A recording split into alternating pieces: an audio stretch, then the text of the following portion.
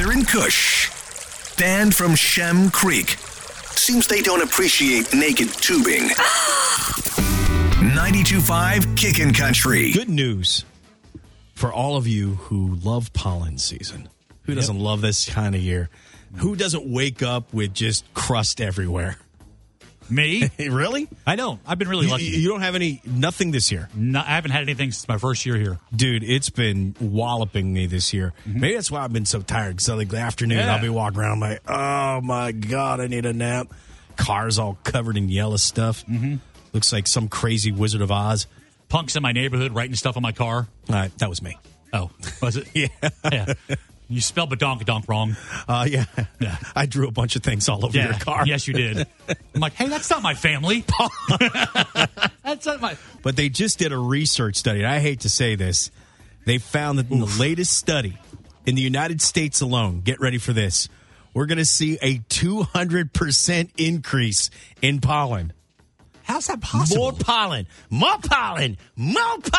How's that? Remember a couple weeks ago we were talking about pollen, and I left here to go down to go home or whatever, and there was like a yellow streak in the road. Yeah.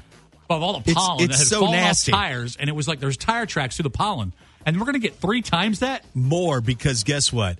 Carbon dioxide, pollen love that. Because carbon kicks it out, and then pollen's like, because it helps the trees grow and the plants grow and everything. And that includes your Ladson window box. That's why it's so big this year. It's a bumper crop. Right. Who knew? Pollen's all about plant reproduction. It really, really is. So basically, the carbon dioxide is stimulating the fuzzy stamen. We're getting more pollen. Kids, carbon dioxide for pollen is like tequila for your parents. Yes, it pretty much is. It's just going to keep making babies. Tequila is why you are here.